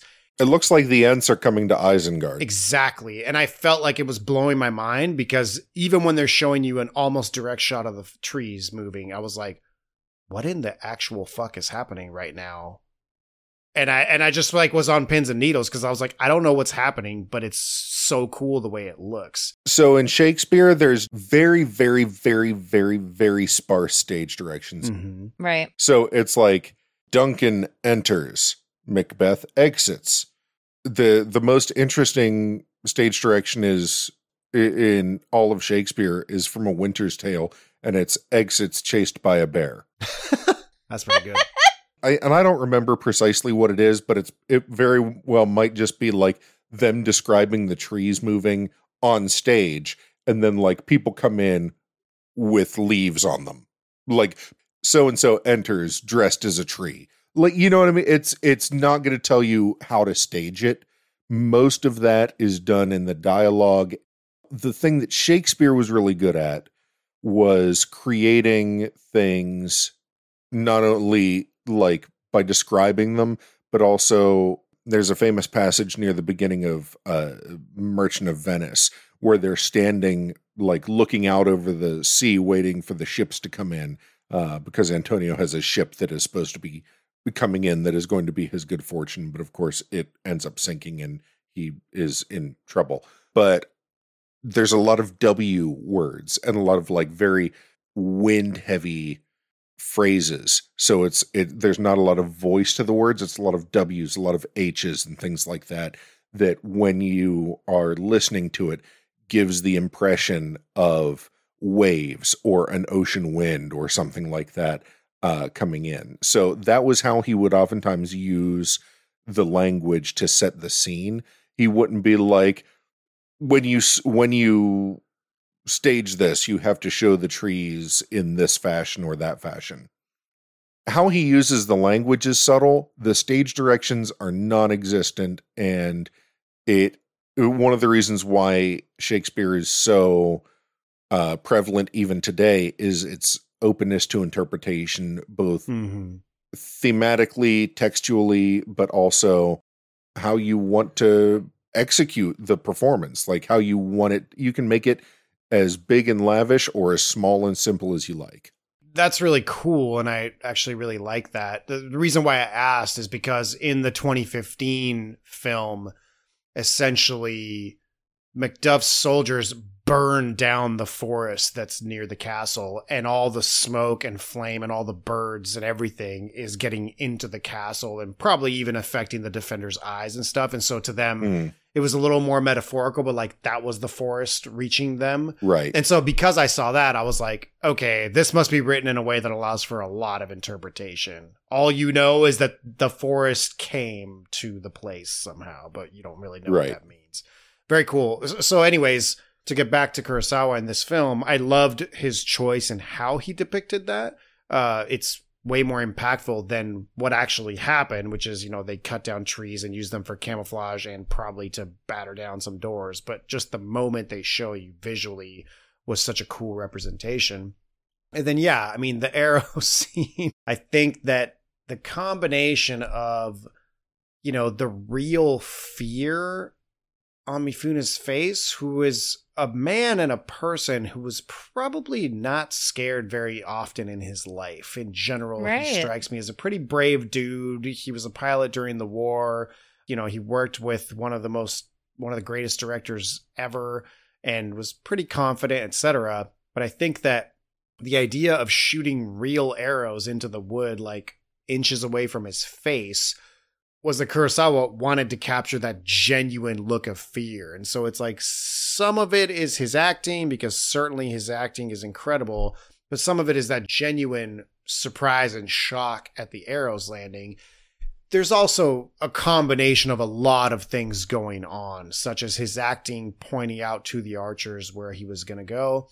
Funny enough, initially they were going to have like local college students who I guess had taken archery be like the dudes shooting these arrows, and Mifune was like, that could have been me. I took archery in college. Yeah, that could have been murder. It could have been death. That's what that is. And Mifune was basically like, the what? And he was like, no. He's like, I went to a horse riding archery school. How about you go get students from that school who are like doing well in the course and bring them in to be archers? And Kurosawa was like, all right, that sounds good. So that's what they ended up doing. And then, of course, they're not shooting them from very far away. They were a few meters away. They're like standing on a little tower in that courtyard. Oh, and they reinforced his armor too, right? So that it was like there were like needle ends on it that would like stick in the wood of his armor. Exactly. So there were multiple things going on. Some of the arrows that were shot to actually hit him, like in the back, in the chest, whatever, were hollowed out bamboo arrows that were on a wire. So they were really shot, but the wire controlled where they landed so that they wouldn't accidentally hit him in the face. And yes, some of them had needle points added to them. And you can kind of see that. I'm not 100% sure about this, but I think some of the ones hitting the wood had those needle points, because you can see that the arrows are barely penetrating the wood, yet they're still holding on. But when he swats them down, they come off pretty easily. And that, I think, is because it's not the arrowhead that's embedded in the wood. It's just this sort of needle point, which, again, makes sense for what they were doing. They did put pieces of wood under his armor where he was meant to be hit. So it's kind of like it was done as safely as they could for shooting real arrows within a foot from his face. But the potential for an accident to happen was definitely there, and they didn't have insurance for it. And it was like ballsy all the way around for everyone doing that. So that's the background of that scene. The performance is incredible for all of those reasons. But I also think that if you add, again, the scene with the trees, him trying to yell at his men and tell them that this is treason and they have to follow him and what are they doing and they need to fight, and the men are just stoically standing there before the first arrows fly. And I was like, oh man, this scene is just pregnant with intensity and with tension. So he gets pincushioned, he's going through all the motions, and then he comes down the stairs, and that shot, the end of this scene, is by far my favorite shot in the film. One of my favorite shots I think I've ever seen, where the mist is just sort of sitting there at about 3 feet, kind of adding texture to the whole scene and to the men. He comes down the stairs, the camera's looking at him from the front, and he puts his right hand on his sword hilt to go down fighting. He's come downstairs, he's dying. He's got, how can I forget? I'm sorry, I forgot to mention the arrow they shot through his neck, or, that they show going through his neck. That edit is so perfect. That's a really, really nicely done edit. They try so hard, but it's just like this fraction of difference. You can tell if you slow it down and you know what you're looking for, right? But especially when you consider that the editor in this, Chozo Obata, is also listed as negative cutter, kind of reminds you that the way they had to edit this was literally physically by hand. So imagine how hard it was to get that all lined up perfectly. So for the technology that they had, that's about as perfect as you could do that. But back to when he's coming down the stairs, then the camera shoots him from behind. And when he dies, he never got to pull his sword out, and he falls forward, and the shape of his body, the way his legs are extended and the way he just falls forward, and you see the mist, I think, sort of retreat from the air, from him hitting the ground, was just so gorgeous. I absolutely love that shot. So well done. The ending is just incredible. To go to my breakdown, again, I feel arrogant trying to interpret what Kurosawa was going for. Liam, I think, nailed it. But yeah, whether this was initially made for Japanese audiences or whether he thought it was going to be a hit worldwide, like Liam, considering that I know nothing about No Theater, well, he knows about No Theater, but I'm saying considering what I don't know and my lack of exposure, I was surprised by how much I loved what they did and how it came off. So if he was trying to, do the play Macbeth for a Japanese audience, make it relatable, and make it in the 1600s in Japan, I mean, yeah, I don't know how else you could have made this film. And yet it's very artistic and very original. And I think one of the comments I read that resonated with me the most was, he removes half of the Shakespeare. Obviously, they're not literally quoting Shakespeare. They wrote their own screenplay. But the point being, half the dialogue is gone, and yet what he replaced with visuals more than makes up for it. And I think I agree. When I talk about a film taking advantage of the medium that it's in, this film really does that 100%. It leans hard into the cinema and into the filmic aspect of it. And so I really think that they knocked it out of the park with that. Yeah, it's kind of funny to ask, is it on target when we're literally talking about a scene with like 300 arrows shot at a dude? So yes, I think this was on target. Pretty on target. And I absolutely loved it. I'm really curious to see how watching other Kurosawa films and other Mifune performances, then going back to watch this, gives me a different layer to it and different context. But in terms of my first exposure to Kurosawa and Mifune and really Japanese film of this style, I'm super stoked that this was it. And I know it was a unique experience that I'm not going to get exactly in the same way again. So yeah, I absolutely love this. I'm really, really glad that we picked it. Sorry, Katie. It sucks to go last. We need to make sure you go first one of these times because it sucks to go last when so much has already been said.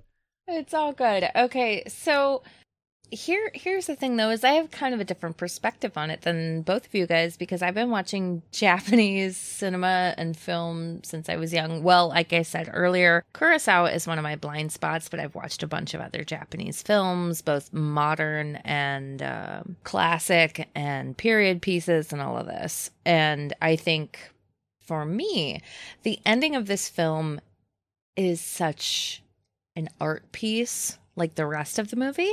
And that for me, when I watch this, it feels very artistic in that both because it's a fucking Shakespeare play, it's a adaptation of no theater, and it's Kurosawa. Like there are so many different pieces moving within this that gave me a perspective where I was kind of able to step back and just go like, this is so jumbled. I don't even know how to feel about it. So I'm just going to watch it and enjoy. And when I looked at it as what was Kurosawa trying to say with this film, I think I probably couldn't fucking know because everything I read about it is that he understood layer upon layer upon layer with how deep he wanted to tell this story.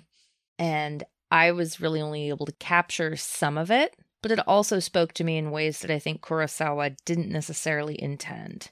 Like with Lady Asagi, I was like, oh, I can kind of understand where as a woman in this culture, you are trying to find your place and make a difference and sell your perspective to your partner, who's the only person who can actually make change in the society. All you can do is sit there and make statements. You can't actually do anything.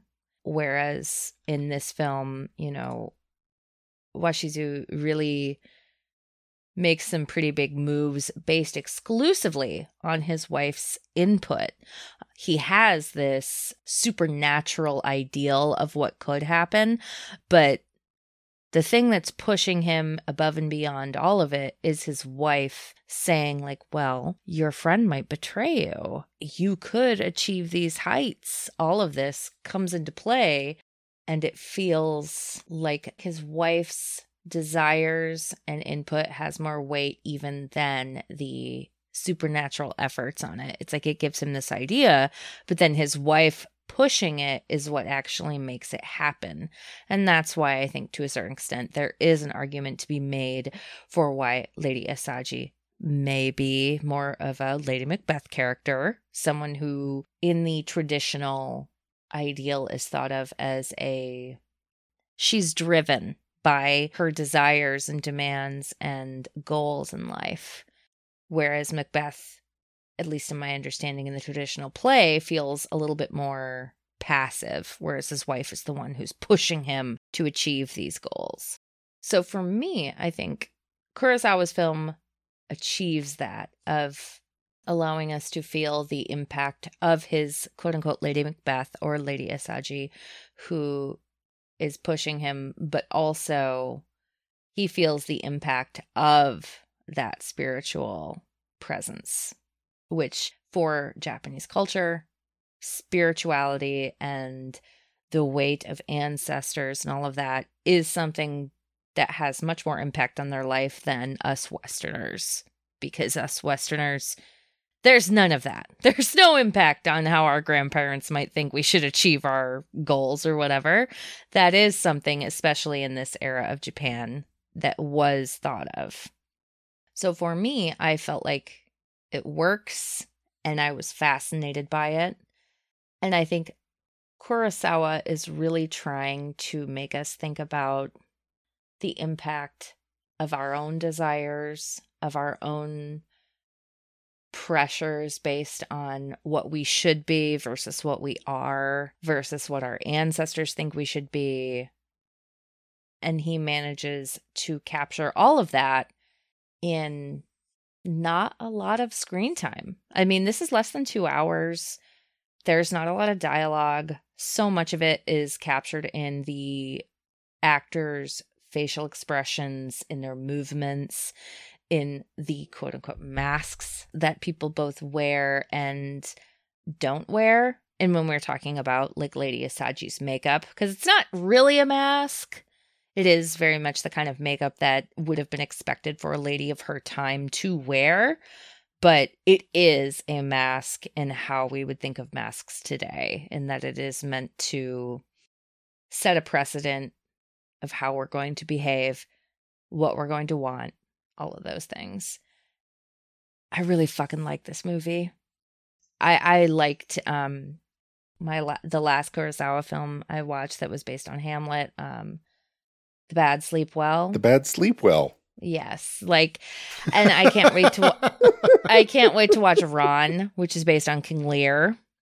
And I've seen some of Kurosawa's later films, and his perfectionism, his desire to really plumb the depths of humanity's needs and dreams. Fuck, now we're talking.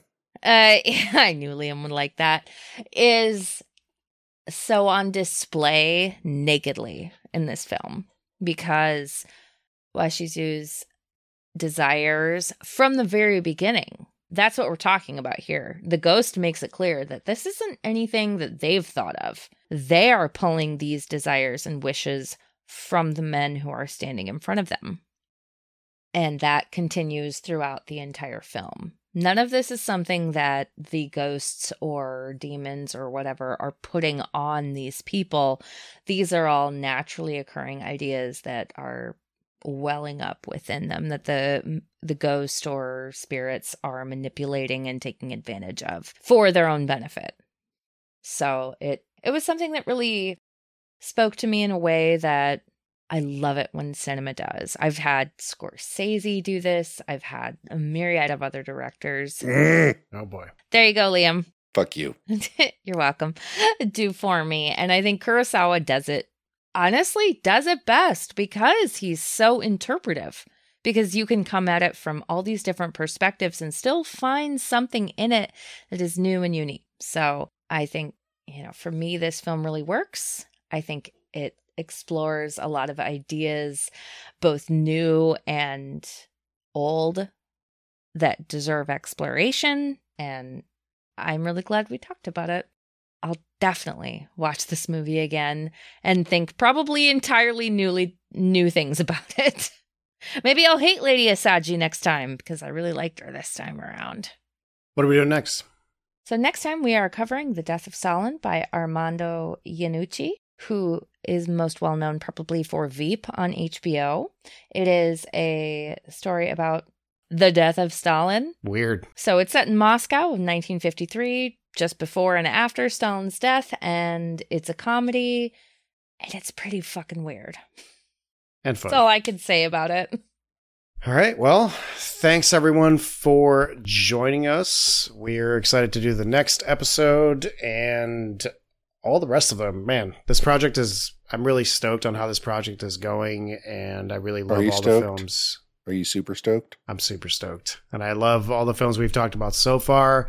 I know we keep talking about it, but it's because it's on my to-do list and I'm trying to find time here and there to do it. But we will be releasing our Patreon episodes soon, which we are super excited to share with you guys. I'm still working on editing interviews, so all the stuff we have promised is still on the back burner and happening. We're just trying to catch up with the workload. If you guys have been enjoying the show, please write in, tell us what you like, what you don't like, leave us a review on Apple Podcasts.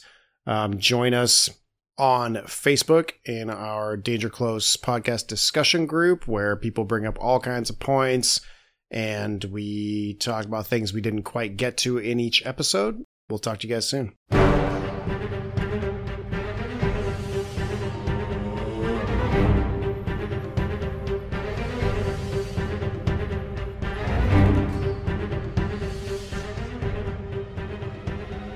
I am super excited because today's film is a lot of firsts for the show. We are dipping our toes into Japanese cinema for the first time with arguably its most famous director, Akira Kurosawa. I don't even think that's arguable at this point. I think that's just like right. I mean, Kurosawa. We did do Grave of the Fireflies. Oh, shit. That's pretty Japanese. God damn it. It's the most Japanese. You got to cut now this I gotta- whole shit out. I gotta cut Just, it. Start it's over. done. It's Start over. just done. Well, Fuck it. For all of Sorry. you who stuck around for the post credits to hear this garbage, you get to see how we screw up in the show. By we, you mean, Dan, of course. yeah. So today we are You gotta trust our token weeaboo to remember when we've already done a film in Japanese. I love that this edit is already completely off the fucking rails. It's so Yeah, man. You got I keep listening to podcasts that are like more simple and straightforward, and I'm like, wow, it doesn't even sound like they had to edit this at all. I'm like, maybe someday we'll have a recording that's straightforward, We'll and then never. No, man. and then we sit No. down. I am and I'm here like, to make never sure that mind. never happens for you. Pretty much.